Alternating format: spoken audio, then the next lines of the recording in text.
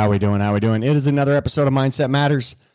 I am here with my friend, colleague, realtor extraordinaire, Dave Williams, Homes with Dave at Keller Williams in Denver. Dave, thanks for joining me, brother. Hey, thanks so much for having me on. I super appreciate it. Heck yeah. We're going to bounce. You're going to hear some David. It's going to go back and forth. That's just a force of habit.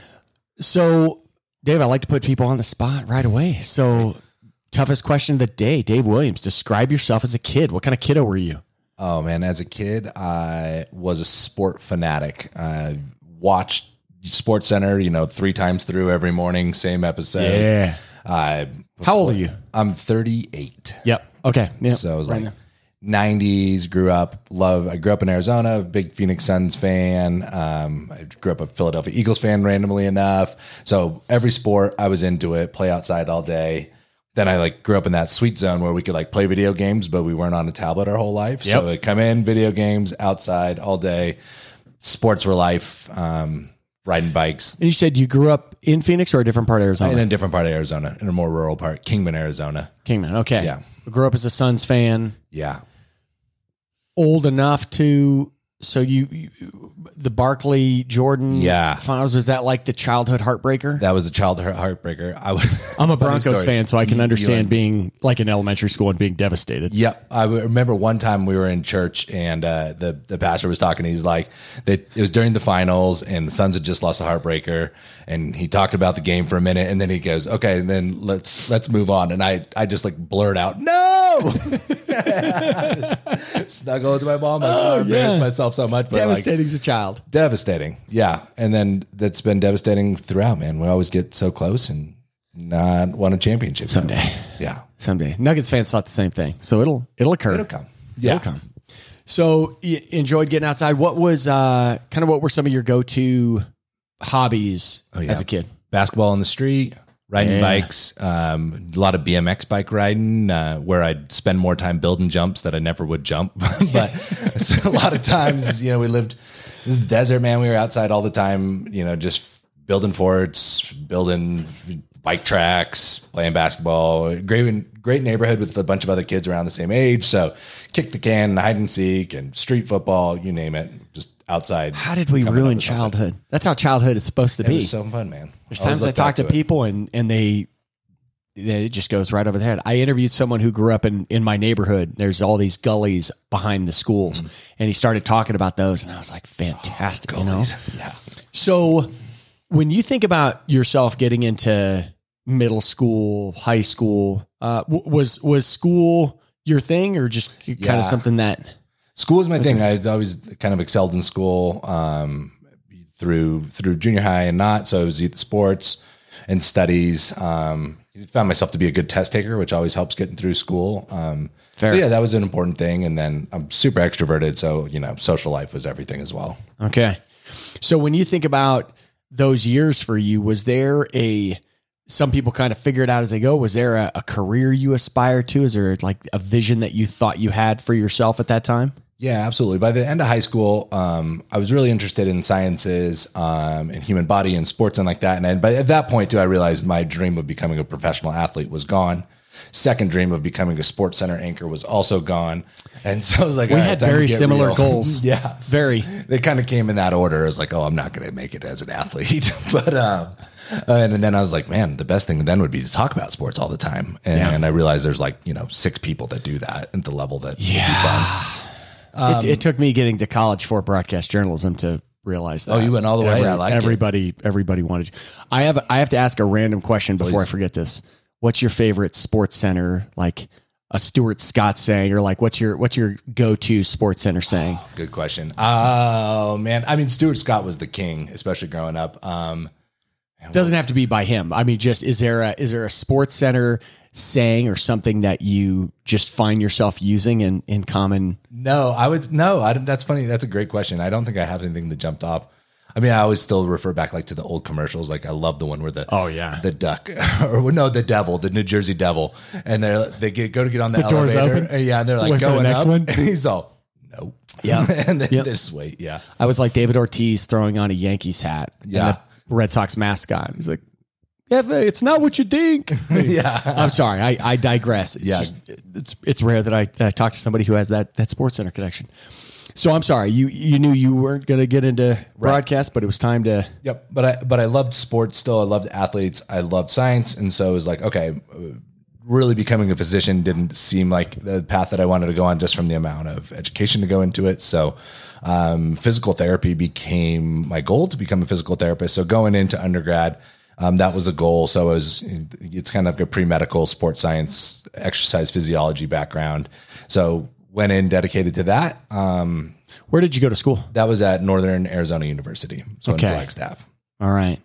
And how far was that from where you grew up? Like 2 hours from home. Okay. So far close, enough to where you're. Enough. Yeah. Yep. And talk to me about, I did forget to ask, siblings? Yeah, I've got an older brother and then a younger sister. So I'm a middle child. How close in age are you? My older brother's 7 years older and my younger sister's 3 years younger. Okay. So older brother was part of the time there. And, we kind of lived two different lives. He was enough older, so he's in high school and I'm still in elementary school. And then my sister and I were both close. Very cool. Have you gotten the three of you grown closer as you get older? Yeah, totally. Especially with my sister, because we were at the sibling fighting age, and so then now, so she lives here in Denver as well. And as adults, we don't fight anymore, and we have a great relationship. Nice, nice. Yeah, and same with the brother.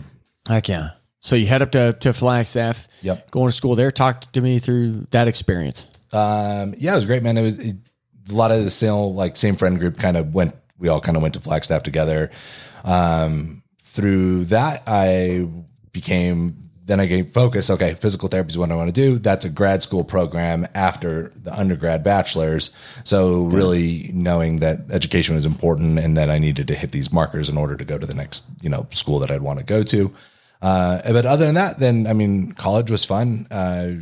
Then Flagstaff's got skiing and snowboarding. So got into that at that time. And it was in the mountains. So lots of outdoor activities and hiking and biking and running and super active community there in Flagstaff. And so I was in school. I was out with friends or doing some kind of outside activity there too. Nice. Did you, as you're going through grad school, kind of talk to me about the career course for someone that, as you're getting out of grad school, is that something where you can kind of plan to stay in state, or are you kind of already moving? Yeah. So at NAU, at Northern Arizona University, there was a PT program. But at this point, I'm like, okay, I grew up in one town. I went to school 2 hours away. So I was ready to go and see what else was out there. Okay. And so then again, my sports background. So I'm like, okay, when it came to choose a school, I wanted to choose a really good school. But the opportunity came up about Duke University. And I had a physical therapy mentor who had a professor that was there. So it just kind of was a natural tie. And then I was like, oh, now I get the opportunity to go to like a real sports school. And so you went to grad school at Duke? I went to grad school at Duke. We got a dummy here, folks. Okay. Yeah. I did not know that. Yeah. So that was awesome. Like it was super grueling. Like once you get into that PT school, that's like a lockstep program. Like I believe it. You're going straight through 3 years, get a doctorate from Duke in physical therapy, go to every single game in Cameron Indoor that I could, and, be super fan for life. Hell yeah. Yeah. It's probably not the time to tell you that Christian Lintner broke my heart as a child, but that's all right. That's all right. We'll circle back. Many other people. So that's devastating. So talk me through that. You go from, like you said, you've been 2 hours from home at max, and now you are on the other side of the country in a new town. I've only seen the campus. I've only been there once, but I mean, you're in this element. Yeah. What was that like? Your first month or two there? What was that like? Yeah, it's great. Like in PT school, you kind of come in with a cohort. So there was like 70 of us and we're all in it together. And everyone's nervous to start this really intense program. And so it's a great bonding time for a class. And so in PT school too, it's heavily weighted. I think there was like 63 female and 7 guys. And so we became a super tight guy group. Is this why you picked the program, Dave? I did meet my wife at PT school. So yeah. Okay. And I'd imagine that's also extremely competitive to get that spot. Yep. Very competitive. Application process, common interview process, GPA, extracurriculars, hours of volunteering to show, that you know what physical therapy is and you're still interested in being a physical therapist. Okay. So yeah, it was great, man. I wouldn't trade that experience. I mean, it cost me a tremendous amount of money. But just an unbelievable experience for sure. I believe it.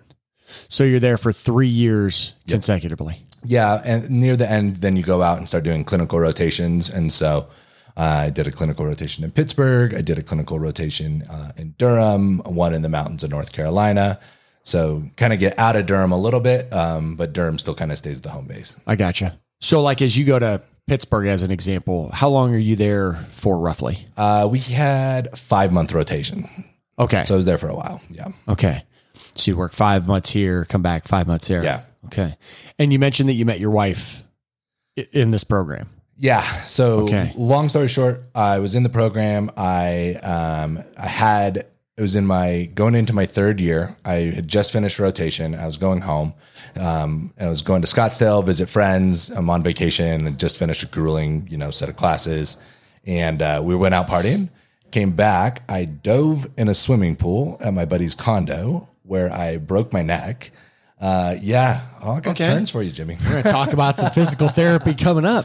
Yeah. Broke your neck diving into your buddy's pool. I did. Yeah. My great buddy Carson, he was a former lifeguard, pulled me out of the pool. Come to find out, I was extremely fortunate. So I broke C5 in my neck. Did you hit bottom or did you? My head hit the bottom. Flexion. Wow. Okay. Fortunate that the fracture didn't splay into the cord, but it bruised the cord. So temporary paralysis on my left side. I didn't have to have surgery, but I had to go in a halo for 90 days. Had to move back to my parents, had to be cared for. Fortunately, within a couple of days, I was able to walk and then did rehab on my left arm. But all along knowing that there wasn't going to be permanent paralysis. How long did you not have feeling on your left side? The leg came back a couple days, and then the upper arm probably 6 months to get maybe a little bit less than that to kind of be like where I could lift a cup and drink out of it, or I could to do things with my left hand. I could move my arm, but fine motor skills and. So I have to ask. I don't read up. I was about to say, we're going to use a different term. Do you have much memory of being pulled out of the pool? No, I remember we came home. I remember going to dive in, and then the next thing was the flashlights in my eyes from paramedics, and I'm like, "Oh, I'm good. And they're like, "No, you're not. Don't move."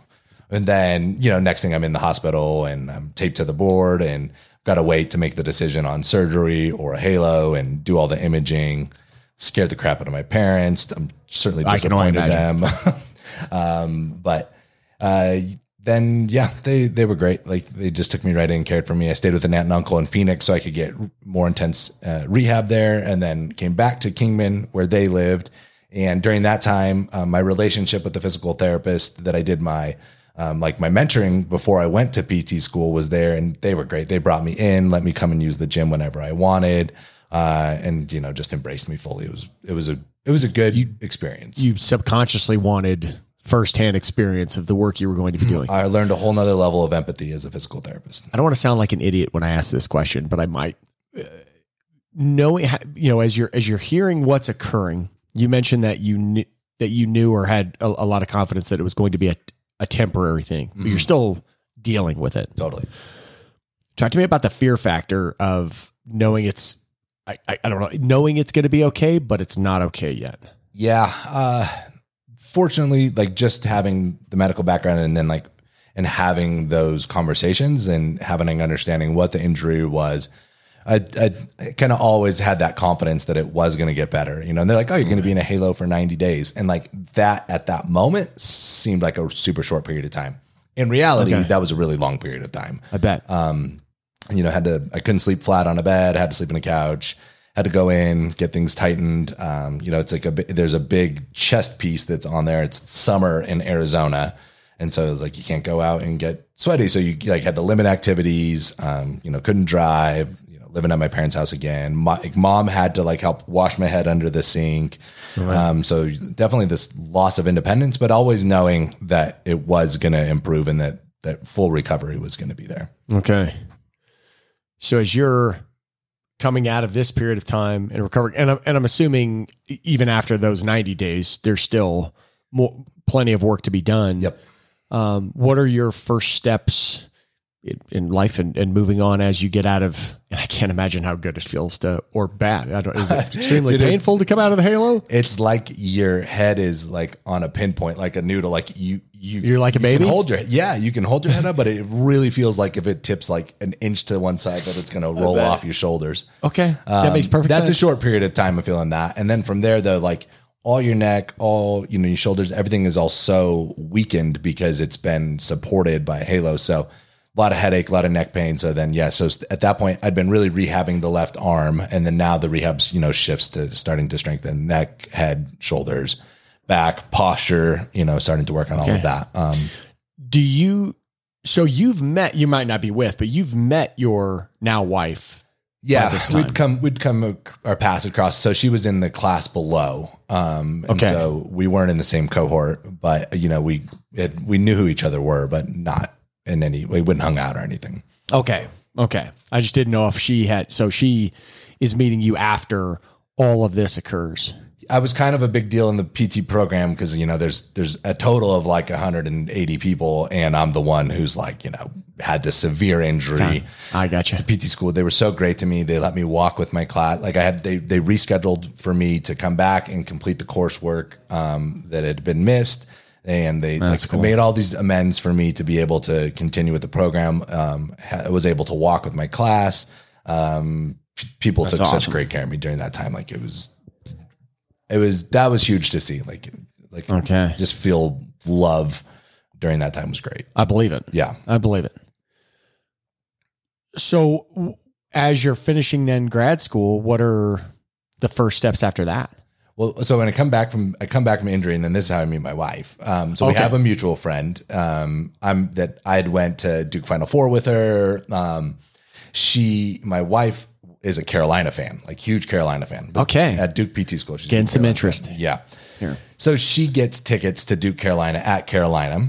And she goes to invite our mutual friend, but so happens to be in New York at the time. She can't go. She's like, you should invite David. But I'm like, I'm the guy at the Duke game. Like, I'm jumping up and down, and she's like, I don't want to bring this guy. Like, she'd gotten tickets through a basketball coach or something, or a football coach, something like that. So like, this is going to be with families and recruits for the football program. Like, I can't bring Carolina. Yeah, I can't bring this, guy jumping around and like, yelling obscenities for the wrong team. Yep. I'm like, well, no, I'm going to behave. Got a haircut, got a polo shirt because at Carolina, they all dress up all fancy for their sporting events. Oh, fancy folks. So, I get the opportunity to go with her and we hit it off. And then from then, like, that's how we met. We had a great time at the game. We hung out after, had so much fun. Were you able to behave at the game? I was well behaved, and Duke lost that game. Okay. So that helped keep me calm. Yeah. Totally. Yeah. They took a loss for the team. They did, yeah, but they helped my marriage. And I feel that.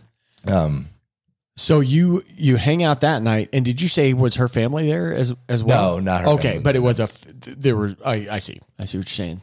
So you hit it off that night, and and then we're like, we just hung out. We were friends, and because I was leaving. It was like probably like 6 months after that. Like I'd finished my coursework. At that time, I decided I was going to be a travel physical therapist. So I'm going to go and move every 3 to 6 months and try to live different places in the country. And, that was my plan. She had her plan. We just met. We're not changing our plans for each other. Of course, right? Like what was very her plan? Strong headed forward people. I think she was a little bit interested in travel at the time. She was doing some pediatric rotations and like she was starting to kind of specialize a little bit. So she had some ideas, but I don't think, whatever her plan wasn't to follow me wherever I was going to go. That's fair. I got you. So come find out, graduate. I go away for a bit. We just stay in touch. And I get a contract in California. I'm out there for a while. She graduates. And we're like, okay, well, clearly we've been apart, but we can't not talk to each other every single day. And so she came to California, got a travel contract. And then we became travel PTs for the next couple of years, moved all around the country.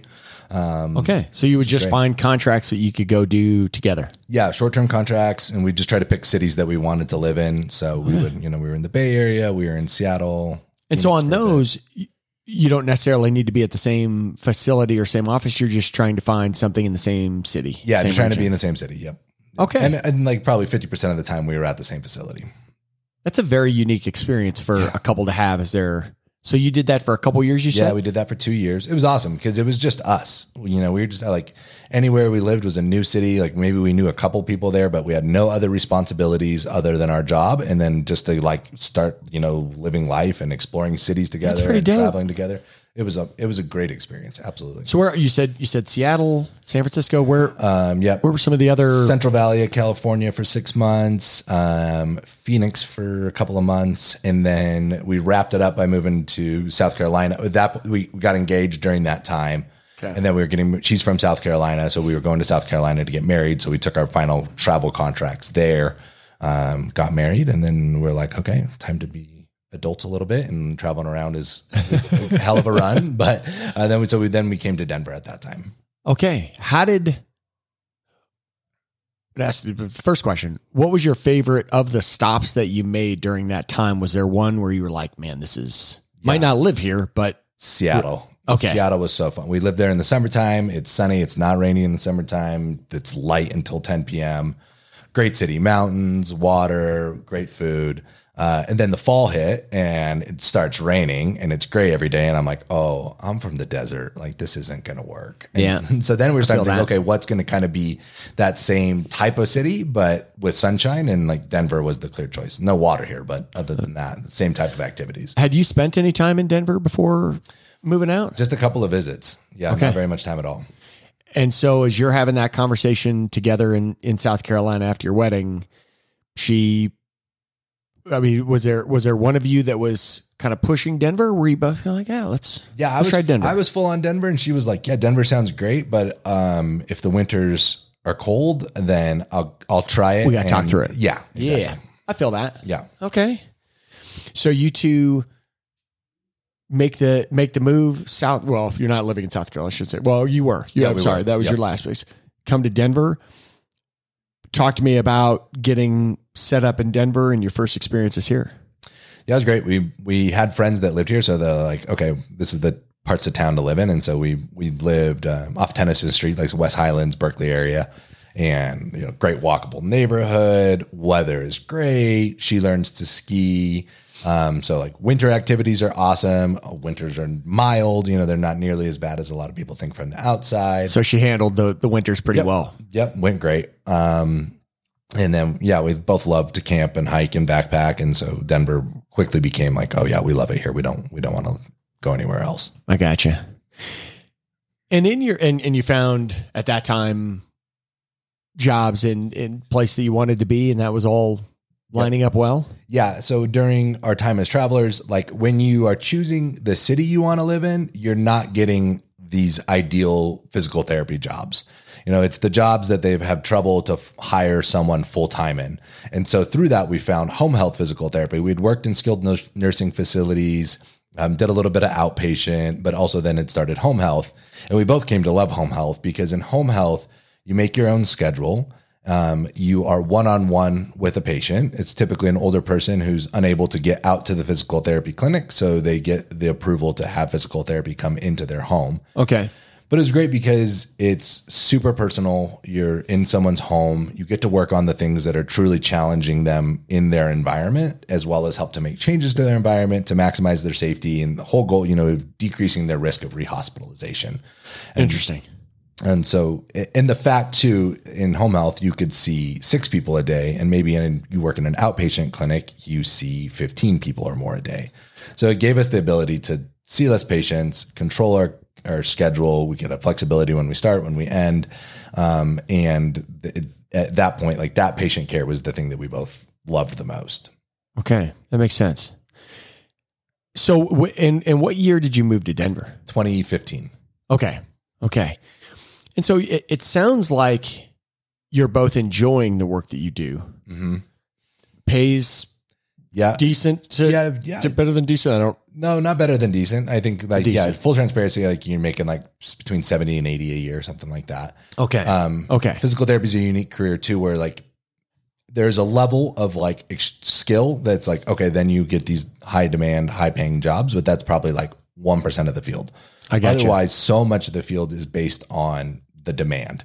So in home health therapy, it's less desirable. Like most people don't come out of PT school thinking I want to be a home health physical therapist. Okay. So the demand's high. So there's, a bit better pay there.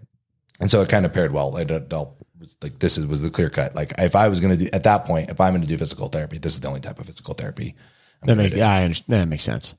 And so as you're doing this, you're enjoying life, work, all of these things. And then at some point your initial gateway drug into real estate was investing in real estate. Is that right? Yep. So we're a couple years in. We bought a house just as a primary residence because like, okay, we're adults. We picked a started city. to check the boxes. Yeah, we got married. We moved just to one place. And the next thing is like, all right, we're going to buy a home.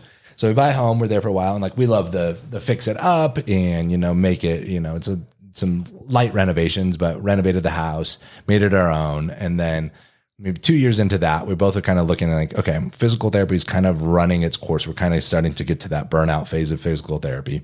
There's not a lot of upward growth in the career. It's a lot of, you can make lateral moves to different positions, but, there's not this career path to continue to go up. Yeah. And at the same time, we're like, what do we really want life to look like? And like, what's our perfect day? So we start to think about, we were really aligned on that goal. And that goal is like to have freedom of time to wake up every day and choose how we spend our day. Yeah. And like that inevitably, like money's not the goal, but money is absolutely a tool to get to there. You have to be in that position. We didn't want to be like, oh yeah, we're just fly by the seat of our pants, irresponsible. I had an amount of student loans. We want to be able to be in a secure position, but to live that life. And so started researching all kinds of things. So looked at, opening a non-medical home care company. So that's like where CNAs come into the home and, help an older person with their daily tasks, whether that's, house care, getting ready, doctor's appointments, whatever that may be. Went down that path for a little bit and like, this is just not aligning. This is just not feeling right. So we kind of backed out, didn't go forward with that. And a luxury of being in home health is that we are in our car between patients every day. And so we're both just crushing podcasts, we're crushing audiobooks, we're sending things back and forth to each other. Through this come through Bigger Pockets. We read Rich Dad, Poor Dad, and real estate really becomes the clear cut winner of like, okay, this is a tool that has so many advantages, especially for a middle earner to be able to leverage money, to put a small amount down on a larger asset and let that asset grow and appreciate. There's cash flow. It's super tangible. Like there's always going to be a need for housing, especially somewhere in Denver. It's an extremely popular area. And so real estate became the clear-cut way like, okay, this is the tool that we're going to use to build the life that we want. Well, it's interesting to think that you're both highly educated, your grad school graduate. So the idea that you're both researching and learning and figuring things out and communicating through it together, it's very interesting. Very interesting. Yeah, come to find out too, learning about real estate is far cheaper than physical therapy school. That's fair. There's so many great free resources out there. Yeah, that it really is. You can get a master's in real estate, and not with pay. The public library. Totally, absolutely. Yeah. So real estate starts coming to the forefront. Yep. And what's the first move there? House hack the basement. So it's basement level, and we start renting it to Duke PT students when they're out here on their clinical rotation.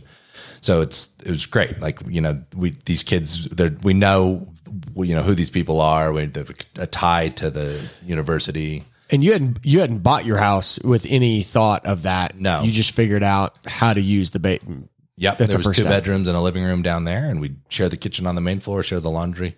Okay. And, they come there at that point, they were on like a 3-month rotation. So it was like, no matter what, they're leaving in 3 months. And so it was a great kind of trial and like learn how to be a landlord and learn how to kind of work through those things. Okay. What was it like having the first renter, that shift going and living with someone? They were great. And it was fun because there's so many things. Like if you go to Duke PT school, you're all pretty similar in interests. If you're coming to Colorado, your interests are the same. So it's great. Like we put them on hiking trails, have dogs in the house. Like it was all kind of, we had lived in such transitional life too, that was like not so strange for us to have someone live in the basement. And we knew that was a tool that was going to really help us as well. And so it overall, like, it was great. Heck yeah. So you start there, and then Yep. what was kind of that first goal past that? So then at that point, it's like we were super focused on our budget. We were super focused on picking up extra shifts. And we were trying to, tighten everything that we possibly could to be ready to purchase that next house. And we knew we'd purchase that house and hold on to the current one and keep that as our first long-term rental. And so during that time, we hustle, and then we pull a HELOC so that we have this, available funds that we could use in the next purchase. Mm-hmm. And, we're reading all the real estate stuff. It's like the next house hack should be a small multifamily. So we're looking for a duplex. There's 17 duplexes that are affordable in Denver. Like, about right. Just not about right. Yeah, they don't exist here. Small multifamily is not there are some, but they're very hard to find. So during that time, then COVID hits, and hard money gets locked up. We find this great property in Edgewater, and we're like, oh, this is such a killer location. It's not a duplex. It's a small home, but it's in the location that, like, we know this is a gold mine for future, growth. Yeah. And so we pivoted from buying that to buying this, 110-year-old small house in Edgewater. Heck yeah. Another super fixer upper. We go in, fix that up, do a lot of that ourselves, hire out some, but a lot of that we do ourselves.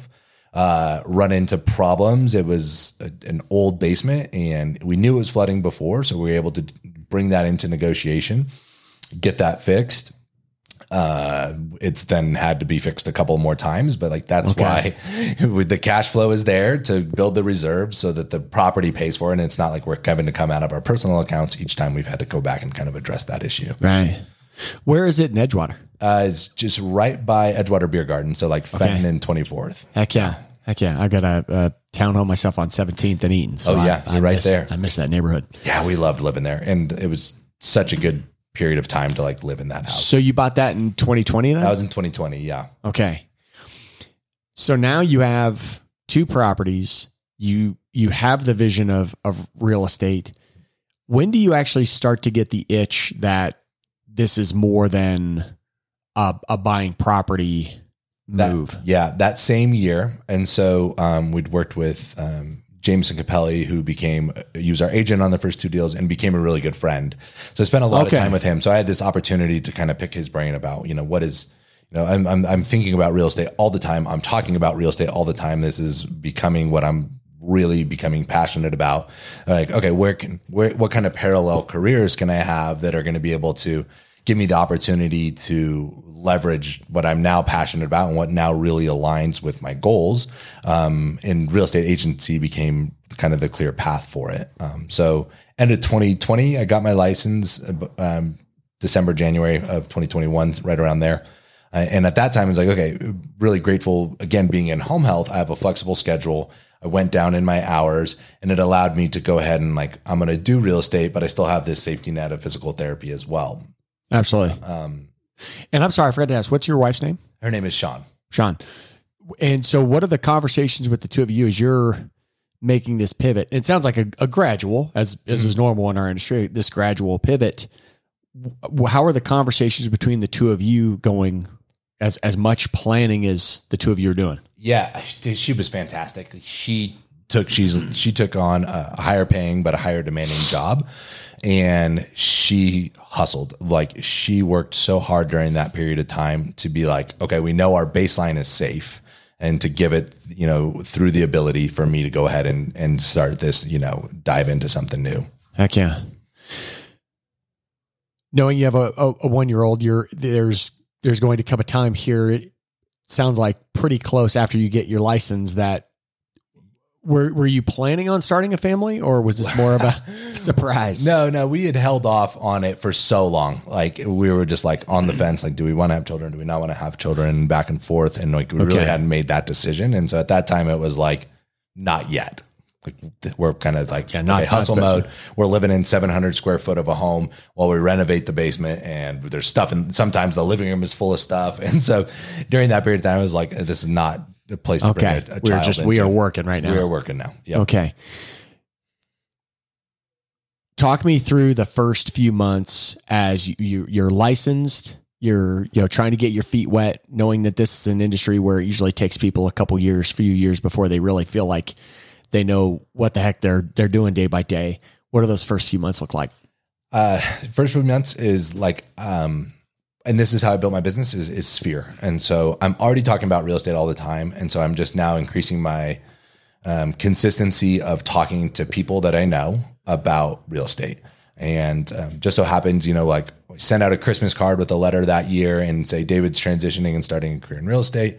And as I'm like gathering addresses for that, just so happens like, hey, do you know anybody? We're looking to buy a house. I'm like, actually, yeah. Yeah, I do. And so I was able to start off with someone that they knew me, they trusted me, and I was able to, kind of hit the ground running with that. Heck yeah. Because they already know your character. They know exactly. And there's so many parallels, I think, from being a physical therapist that have carried over to help me be successful as a real estate agent. It's like you got to meet with people. You got to understand how people are communicating and communicate with them in the way that they're going to receive information. You got to listen. You got to help identify a goal. You got to help create a plan to achieve that goal. And then you got to deal with the bumps and the difficulties and the challenges along the way. And every now and again, you got to twist that arm back a little bit, behind their back. I'm kidding. Yeah. Yes, I like it. So as you're having these conversations, and obviously it's a clear, you're excited about real estate in general. At what point do you start, I don't want to say dreading, because it probably wasn't dreading, but at what point are you driving to appointments for PT and going, 2020, like even before the license, like I'm starting to it's already the burnout is getting real. Okay. I'm working for a company and I'm trying to be involved in leadership to help enact change and help try to make it a better place. And I just feel it continue to fall on deaf ears. And so at that point, I'm like, I pull all the way out of that. And I'm like, I'm just going to treat my patients, and the rest of it, I'm going to figure out a way out, essentially. Okay. Okay. So you're actively working on that. Yep. Okay. Did you recognize pretty quickly as you have the passion, you have firsthand knowledge, you're gaining experience. Did you know pretty quickly, okay, I've made the right call. I'm going to figure this out, but yeah, within that first year, like the first year went super well. I was able to become Rookie of the Year at the Keller Williams downtown office. I was the 5th ranked rookie in the state of Colorado. I didn't know that part. It was just like I hit good early success in representing buyers during a challenging time to represent buyers, because it was ultra competitive. But I had such great mentorship. Like Jameson was there for me to anytime I was like, hey, I've got a question.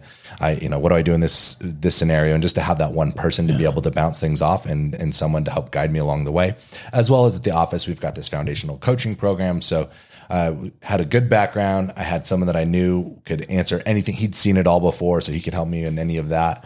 And so the first year really, really took off. It really went well. And so by the end of that year, I knew, I was like, okay, again, like put the money aside. We know this. Sean's still working here, doing her thing. She'd been busting for several years at that point to get us to that point. And so the end of 2021, after my first year, I was able to leave physical therapy altogether. We were able for her to take a step out of her position, and she took actually my old job and worked at 30, 35 hours a week, able to kind of bring that down. And we just kind of we really believed all along the way. It's like the goal is that ultimate day when we get to choose however we want to spend our time.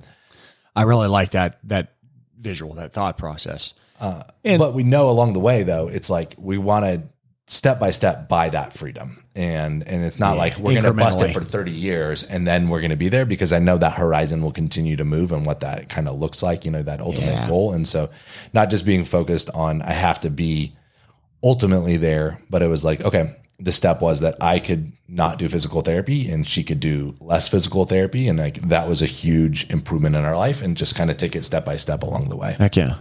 And it sounds like the environment that you've been in from day one, between Jameson, knowing a lot of the people here at the office throughout my career, sounds like you kind of found, I think sometimes early in real estate careers, people some of the struggles come from not finding the right fit. And it sounds like you had that right fit from day one. Huge. Like, I don't think that could be overstated. Like that ability to have the support and feel like I had someone there to answer questions, help guide me, and that you trust, and you've worked with him firsthand on your own purchases. Exactly. That's very cool. Very cool. Talk to me as your business evolves, as you grow, talk to me about some of the whether it's daily habits, weekly. Talk to me about some of the things that you do to keep yourself moving in the direction you want to move in. Yeah, totally. And that varies as far as like discipline to it. And then having a kid will throw a wrench in any daily habits, as you know. But it was big, consistently exercising is something for me that is meditative as well as endorphin, and also it just helps keep me going right. And then from there, like business wise, it's just making sure like the closings come and the closings go, but making sure that I'm doing the weekly activity that I know are going to help continue to push the business forward. And like, to be honest, of course, sometimes that's easier and lighter than it is. And other times you're like, man, I haven't really been putting in the work for a while here. Like, where is it? Where is it? But just knowing, one, consistently trying to take care of myself, and then consistently, and then I'll go through periods of time of, gratitude journals or meditation in the morning. And then I had a kid, and finding time for anything on my own has become very difficult. So let's talk about that for a second. Let's dive into this. Not for a second. Let's dive into this. So one, how do you find, how does Sean tell you that you're having a kiddo? So yeah, we were going to try for a bit, and then like COVID happened, and then we're like, oh, we're not doing that because we had friends that had babies during COVID, and like the mom would be alone, and like family couldn't be there, or even sometimes there was like the dad couldn't be in the room. And so, we come back, and we were having a friend visit, and it was like, she takes the test, and she's like, oh my God, I'm pregnant. And at that point, we were at the point where like, okay, we're looking forward to this now. We're super excited for this. Yeah. And this would be what, late? What? Oh, I suck. I suck at math. You're year plus 9. So you're like kind of early 22. Yeah. Okay. Yeah. Spring 2022. Yeah. Okay.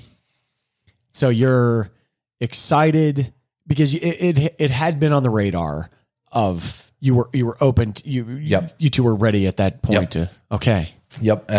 So yeah, excited, but I'm also someone that's like, I just kind of deal with things when they happen, and I'm not a big pre-planner, where she's a big pre-planner and really thinks through things in a far more sophisticated and thoughtful way than I ever do. And so, yeah, varying levels of like, I'm totally ready, and I'm like, I'll be ready when the time comes, versus she's like, are you ready? I feel this. Yeah. Yeah.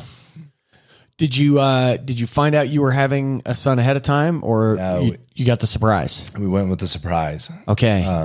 And things got kind of dicey at the end there. Come to find out, we're like a month from having the baby. Things have been going well, or maybe 6 weeks before having the baby. And all of a sudden his growth had dropped off, and Sean wasn't doing as well. And she had what's called a vasoprevia, which essentially, in the end, the umbilical cord was between the baby and the cervical opening where the baby would come out. And that had cut off his growth. And so it becomes this very scary thing. Like, it could be an emergency, or it could be that he could have one of 100 skeletal deformities. Like, they don't know. They just find this. They're like, go to the hospital the next day. They're just going to evaluate you, which turns into, they admit you. She lived at the hospital for 2 weeks, and then scheduled to have the baby come a month early. So she was in the hospital staying for 2 weeks before your son was born. Yep. I can't imagine the terrifying. You. Yeah. Terrifying.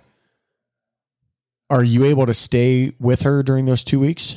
Yeah, for the most part. And then her mom came out. Her mom was able to stay with her. So that allowed me then to like, now I've got to prep my business for, clients to be handed off and things to be handled so that way I could be there. Also, we hadn't built a crib yet. We hadn't put the car seat together. I've done nothing. Like, all the things that we tell them, I promise I'll get it done. Yeah. I will get it done. Yep. And I hadn't done any of that. And so her mom came. That allowed me to work on the business part and get that ready, as well as get the house ready and, be ready to bring a baby home. Okay. So he was born a month early. Yep. Month early, 4 pounds, 9 ounces. We don't know, one of the potentials was like one of 100 skeletal deformities, but it could even be as significant as dwarfism. And like any testing they would have done at that time, like, you're not going to get the results till after we have the baby. If the baby comes out, you're just in as limbo can possibly be. Yeah. Yeah. Wow.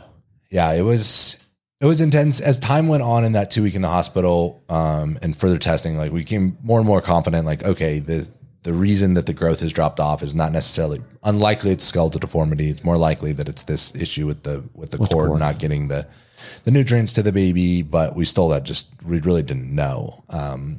Came out, he was healthy from the get-go. He was 4 pounds 9 ounces, so he was tiny, but he didn't have to spend any time in the NICU. He was just a little trooper from day one.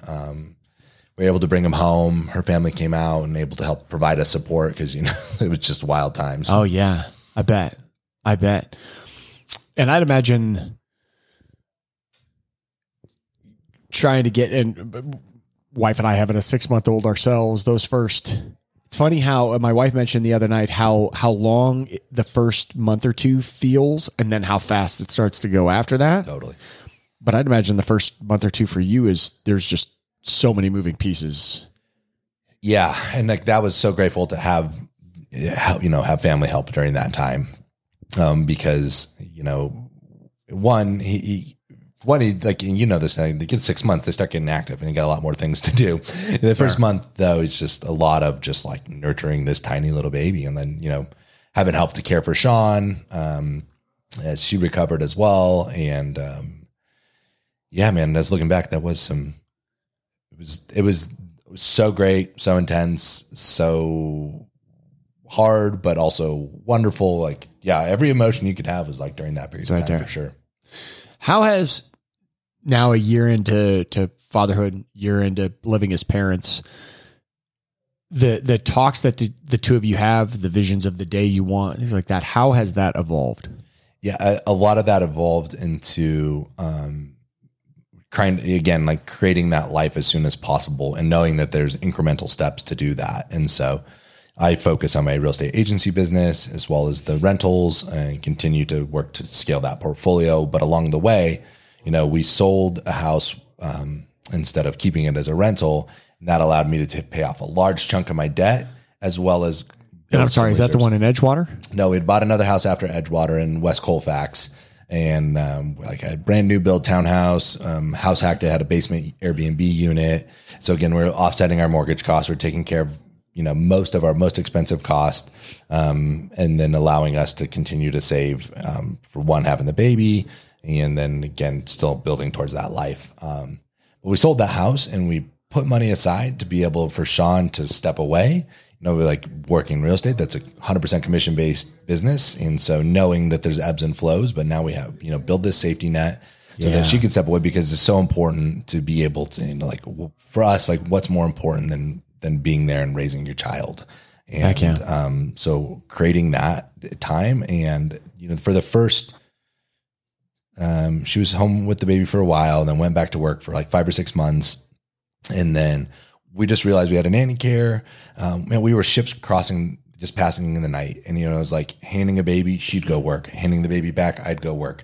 And it was we thought back to those times before she went back to work. And it was I would work. And then when I wasn't working, we would go on a family walk together and we'd sit down and have lunch together during the middle of the day. And I could start my day later and we could sit and have breakfast and play with the baby. And then, we just kept going back to man, those were some really wonderful times. And it's not, this is the day. I still work a lot and I work hard, but I also have that flexibility and that freedom. And it just pairs with her already having that built in where we can be a family of 3, on the random times during any day of the week.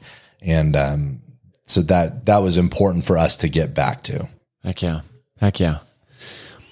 As you look at your business and what you're hoping to grow and what you are growing, knowing investing, house hacking, a lot of the experiences that you already have firsthand, talk to me about how that has kind of evolved into how you operate your business and how you help people.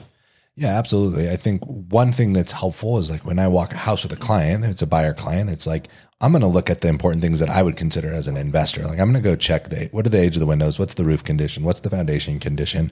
And then be able to talk to people. I work with a handful from investing clients to people who they just want to buy a home for themselves. But it always leads to that question too. If they're going to sell, I'm have you considered renting? If you can hold on to this and purchase that next home, even just one home is like an entire other 401k to your retirement program. It's not going to get you cash flow rich in day one. But now you've got this appreciating asset in a place like Denver or, Denver surrounding areas. The secret's out, right? The market is diverse. The weather is great. The economy is strong.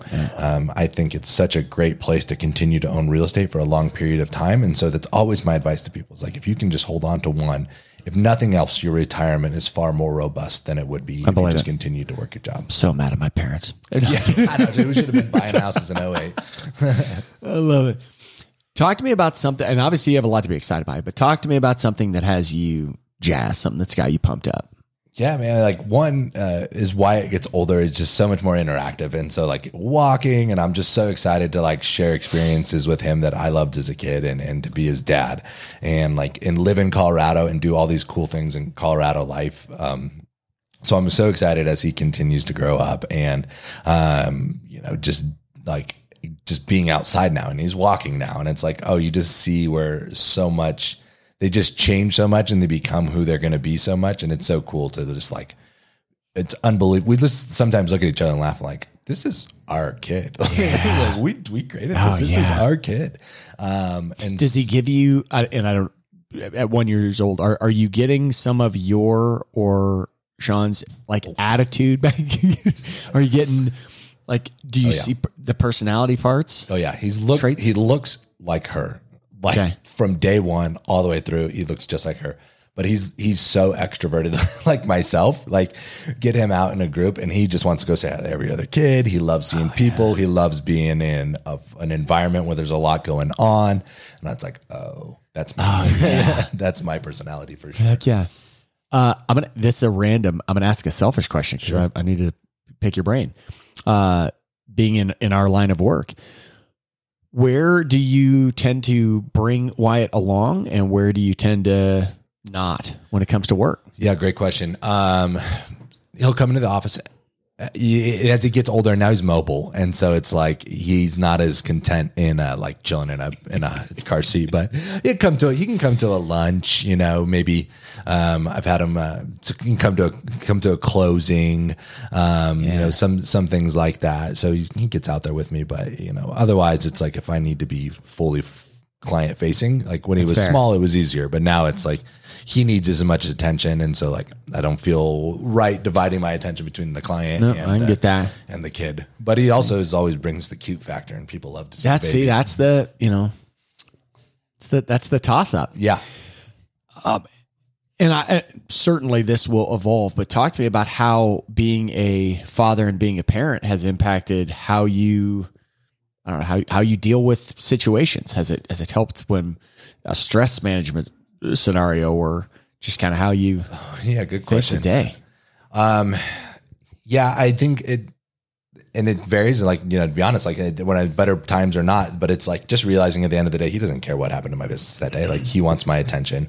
That is a challenge. Our business is our phones, and our phones things can come through at any moment. And, being able to separate the two is that's definitely a continued work in progress to get to that, where that needs to be, where it's can dedicate to my clients what they need, but also dedicate to my family what they need.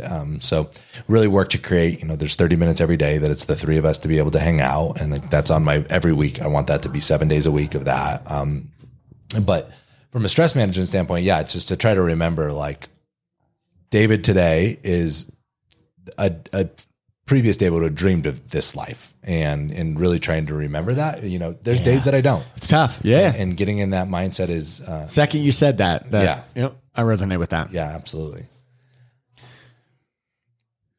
So as you kind of working through this year, and I do find it interesting. I always enjoyed talking to people who entered the industry 07, 08, 09, and not to compare 22 and 23 to 07, 08, but kind of going through that experience. You have navigated through one of the toughest real estate markets in, 15 years. Yeah. I feel like I've seen so many markets in such a short period of time, from super buyer frenzy. And I was, free money. Yeah. And every property was multiple offer. And because I was always talking about buying and holding real estate and using it as an investment strategy. So I represented a lot of buyers in that time. So I feel like, man, I cut my teeth.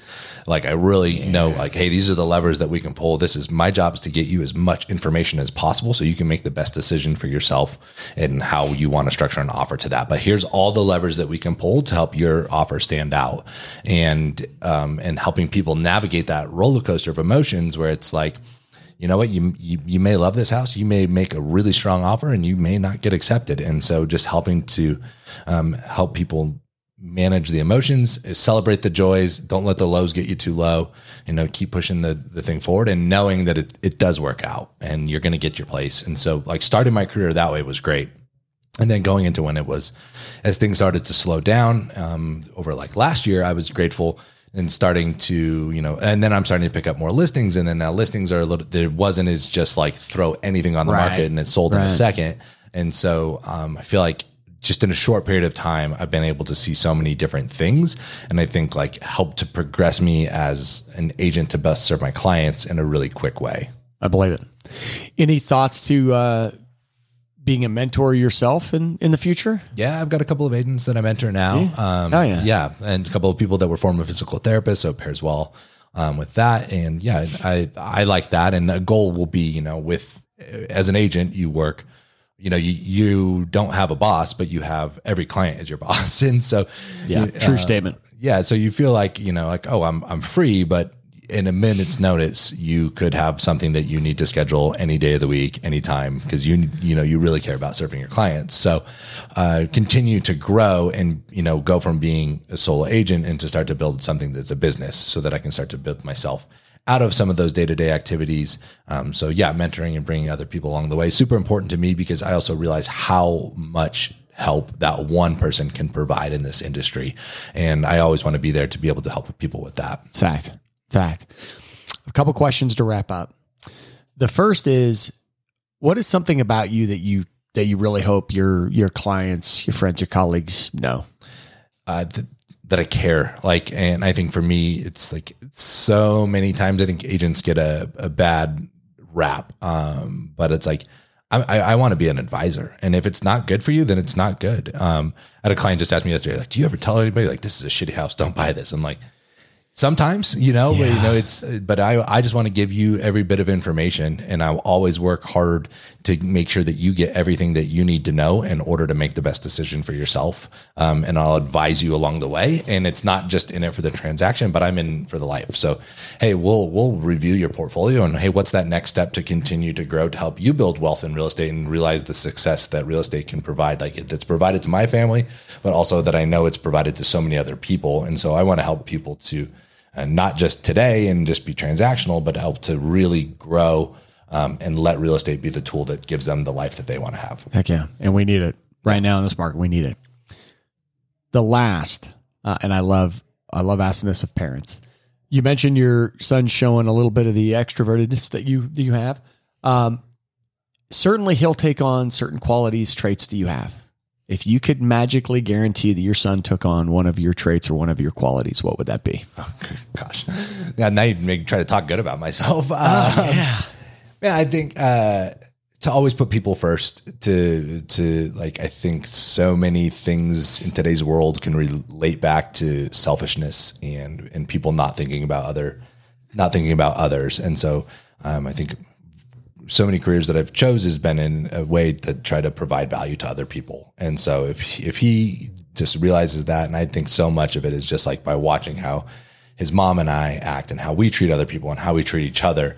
I think if he could pick that up and have that empathy and that ability to realize what maybe someone else is going through, like they may say something, but maybe there's a deeper thing to that, and being able to communicate with people at the level and how they communicate is, I think, something that helps really get you along in life. Heck yeah. I appreciate you very much, Dave. Thanks for having me on, man. I really appreciate it. Oh, yes. That's Dave Williams, Homes with Dave here at Keller Williams in Denver. His contact, excuse me if I can use my mouth, his contact will be in the details. This is Mindset Matters. I'm your host, Jimmy Everett. Until I hear you next time, peace.